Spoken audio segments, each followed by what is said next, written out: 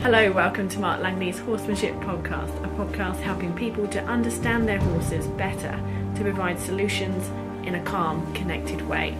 I'm Jenny Barnes. And I'm Mark Langley. Mark, I've got a question here for you today that's from Em. She's starting a Clyde mare under saddle. She's very responsive on the ground, but once she's on her back, she doesn't understand. Em has realised that she's reading her body language rather than listening to the reins and the lead rope. How does she help her to follow the cues and connect the dots from the ground to being ridden? Yeah, as you know, you've already sort of hit the nail on the head in the sense of she's very, I guess, in touch with your body language on the ground, but not necessarily doing things for herself or following a feel of the pressure. So the first thing I'd say is when you're working your horse on the take note is how much she focuses on you. A lot of horses focus on us and our energy all the time, which means they don't think forward. So when we sit on them, their mind's stuck and then they go, I can't do anything. So in your groundwork, you might want to set up little scenarios where you possibly lead her past your shoulder and get her to walk out until she's walking, thinking away, going, I'm walking over there, am I? And then you just feed out a long rope and follow her, just like you're interested in where she's going, just like a horse following another horse. Doesn't really matter. If you set out a lot of little scenarios like that, it sets the horse up for going forward thinking. And then once they're going forward, thinking forward on the ground, well, sometimes you can sort of back and lead them back around you and think out there again. And then soon enough, they'll follow the feel of a rein around a corner, come back past you, and then they'll go out, showing them that they can move to the feel of a rein and then keep continuing, okay? And then as they're getting better at going forward, as you get good at following, be sort of intruding on them like a spider on their back or, something like that. And you'll just slowly come in from behind with her and just walk with her. So she gets used to carrying you from behind going forward. That's a really big thing in getting young horses to go forward. And I don't know, some people get a bit excited in their liberty work and their groundwork that they think the horse has got to be focused on them and their energy all the time. And then they get on, the horse doesn't have any idea how to think forward, not think on the person. So we don't want a horse focused on us on the ground. We want them aware of us and knowing the difference between a good soft awareness and hyper focus, or even just a horse that won't let go of us is really important for developing relationship with the horse. And that's something I think you go back and look at and you'll figure out part of the answer in what you're seeing in your horse, that you're just too focused on things. So those lessons will help get the horse to leave and with you following, so they become aware of you following, but they're still thinking ahead. So if you turned and walked away, they just flick an ear and come back and go, yep, I've got you. And that's what awareness is. The horse is thinking about what it's doing, but also highly tuned into and aware of us. The next thing, little things that really help horses to follow a feel is when you're doing all your groundwork and leading work, ask your horse to do something through the feel and see how soft they are. So I stand still and the horse moves around past me, things like that, not by chasing on them. And then soon enough they can, and then so we ask them when they go by us, I think we're still. And when they make that decision, think away a little. Once they're doing it, then we follow along. We don't push it into them and make them go. And riding's much the same. We follow our horses. There's this big idea in groundwork that we get big, we create our energy, and the horse just lifts off our energy. But the saying that I really like the most, and it really works better for developing good, confident horses, is I follow you, you follow me, and then we go together. It's been a saying that's been around for years. And that you go with me, and then we go together, is a principle that we don't just use in the groundwork, we also use under saddle. So instead of lifting our seat and our horse to go, we got to get them to go, and then we follow them. So I just sit on the horse really quiet, and I just follow them just like I was following them along. And then they build a lot of confidence. And then when they know how to move and they know how to tune into us, then later we can do all that stuff that we might have been taught, seating your energy and all that. But the biggest thing, when you sit on your horse, is you sit there quietly. And if you've been working on the reins and the steering on the ground, you just hold the rein till your horse moves. The biggest thing also, I think, so you don't get disappointed. People sit on a horse and they get really disappointed because, and I'll ask people now, that there's a question I'm asking people more and more at clinics, is how much percentage mind is right here with your horse and how much percentage is over there. And you'll see them. If the horse comes in the arena, the horse is stuck at the gate with him, and I'll ask the person, where's your mind right now? And they go, over there. And I say, well, your horse is over there and you're over there. How far do you want to be apart? And I say, just sit it is. It's at the gate. You have to deal with that. There's no cocktail bar at the end of the arena that you want to go to. This is just an arena. There's no benefit at that end of the arena that there is in this and that. It's all just a space that you're going to help your horse learn. So don't think in the future. Don't be out there where you think you want your horse to go. Just sit on your horse and hold it, shifts a little bit with the rein and relax and go, oh, ripper, that's exciting. And then you pick up the other rein and horse shifts a bit and they go, that's exciting. And then all of a sudden the horse might go for a walk and you go, oh, wow, that's a present. I didn't even know that was there. So you're constantly excited because the horse gives you all these surprises. But when you're in the future, you're disappointed because the horse is not going forward and you start to get very irritated very quickly. And to keep people calm, passive, not and not start to get a little worried and like anxious and worried about what their horse not doing something, I just say, well, don't worry. Don't you go in the future. Just sit here on your horse where it is, and then everything the horse gives you is a surprise. So every time the horse gives you something, you see them smile. Well, it's because that wasn't something that they wanted. It was just a little surprise for them. So yeah, you just hold the rein till the horse. Then your horse, if it's already explored on the ground and gone ahead of you, it'll just start walking around fine. And there's other things you can do, which are on the video of a big Percheron horse at an undercover clinic up in Queensland. I've got online there, and it's a horse that just doesn't want to move, and that's just where we use to get that horse just to sort of travel. And then other things that you can sort of really work on is the belly roping, getting a horse to lead to a belly rope, where you pick up a feel on the belly rope, the horse feels it, and then they softly move forward to the feel of that belly rope. And that'll start getting used to that leg pressure and following the feel of the legs. And your horse knows how to move because you've taught it to move through the reins and it starts to walk around. Once they understand movement, then you can teach them maybe how to accelerate. So that's where you can't stop them, and then you create a bit of energy through your legs. But they already know how to move. So all they have to do is go from a standstill to movement. So that's when you start teaching legs. But you don't have to teach your horse to move, because you have to always teach the horse what to do before you go to the next. So when you're saying legs mean go, but the horse has to learn go first. So once they've learnt go through the reins, then you just stop them and say legs, and then they'll go, oh, what do I do? And then maybe if they get a little confused, you just take a rein, and then they'll find go. And then all of a sudden, I go, I know what that means, go. And just slowly builds, and then they're moving around with confidence. But it won't take long. Just sit quiet and do those things on the ground, and you'll find your horse will open up pretty quick. Mark, the next question is from Taser.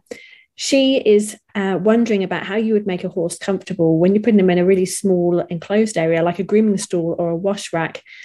She wants them to be in there to stand relaxed and not shut down.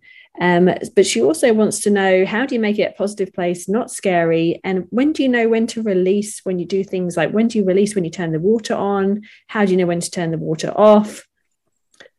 Do you lead them in from the front or from the behind? All that sort of thing. It's sort of like a horse float scenario, but with actually a whole load of other stuff going on. Yeah, well, I'm glad you said that, Jenny, because I was just about to say that anyway, a horse float scenario. I think there's so many situations in horse training that we don't link it enough to other situations. And I, there's a lady that I've been helping in America, and she's got a horse that weaves, and I watched the wind, and then I said, well, treat the stable like a horse float. Has it ever learned how to softly walk in there? And sometimes we don't like a horse float, and I think with the wash bay, treat it like that. Get really good lead in, lead out, not all the way in. Don't take it all the way in, just in a little bit, out a little, so the horse can move softly in there. And so you just imagine your horse on a horse float and scared of a horse float. Just step forward, step backwards, step forward, step backwards until the horse is soft. When it's soft, let's say even just the how it works, however the wash bay works. Its nose might come in the gate, and then you back its nose out and back it in, and then you stop and wait, and then you just let the horse assessment time when the rope's loose, and they'll sniff things and look, and then you go back to a leading lesson, and then you just slowly take them further in, but no out just as soft, forwards and backwards, in and out like a straight load float. Once they can go in and they can assess and sniff, then you can start to work on working and walking them out ways and things like that, and just work on the wash bay like a place that's a super dangerous place. It's a scary place, and they've just got to learn how to be comfortable going. Okay, and then when it comes to hosing, don't hose them in the wash bay for their first hosing. Find a tap somewhere on the side of someone's house, wherever you have space, so you can educate your horse a little, have space to move. So if you can treat the wash bay as a singular thing, as in I'm leading this horse on a horse float, if you can treat the water problem or the hosing problem as a singular thing, but don't do it in the wash bay because it's too much of a confined space. Makes sense. Find a long hose that you walk around with. And, what I tend to do with teaching horses to get used to being, I already know this, I'm big on leading, and I'll spend a whole clinic teaching someone to lead. But when I say that, by the end of the clinic, they're leading their horse body control under saddle. But that whole clinic has been about leading, if that makes sense. So it's not about, look, I've got my horse leading. It's this horse is leading into the feel of a rope. It's moving its hind and front, things like that. So good leading is important. And when you just put the hose on it like a not a strong, really strong, squirt. You just put on just a trickle, not a trickle, but just and you just have the horse and have the water and just walk around and get the horse to follow the hose and the water and just look at it. And if they stop and they look, then let them stop, let them have a look. And then just as they're leading, let them get a little closer to the water. And then as they're moving, not stop them. As they're moving to the family, start to put the water just over their front feet for a second, just just even on the hoof, not necessarily on the leg, and they'll sort of but just feel and take the water away a little bit and then bring it back and let them lead into it a little until they go, I'm following that around and that's not chasing me, and you've got good control of them and standing or freezing, ready to pop if the water goes back too far or something, and then slowly you just lead them. And then the water, then suddenly they just start to lead past the water, goes further down their side. So instead of you squirting them, they just lead past the water, just like I teach horses to lead past the saddle blanket.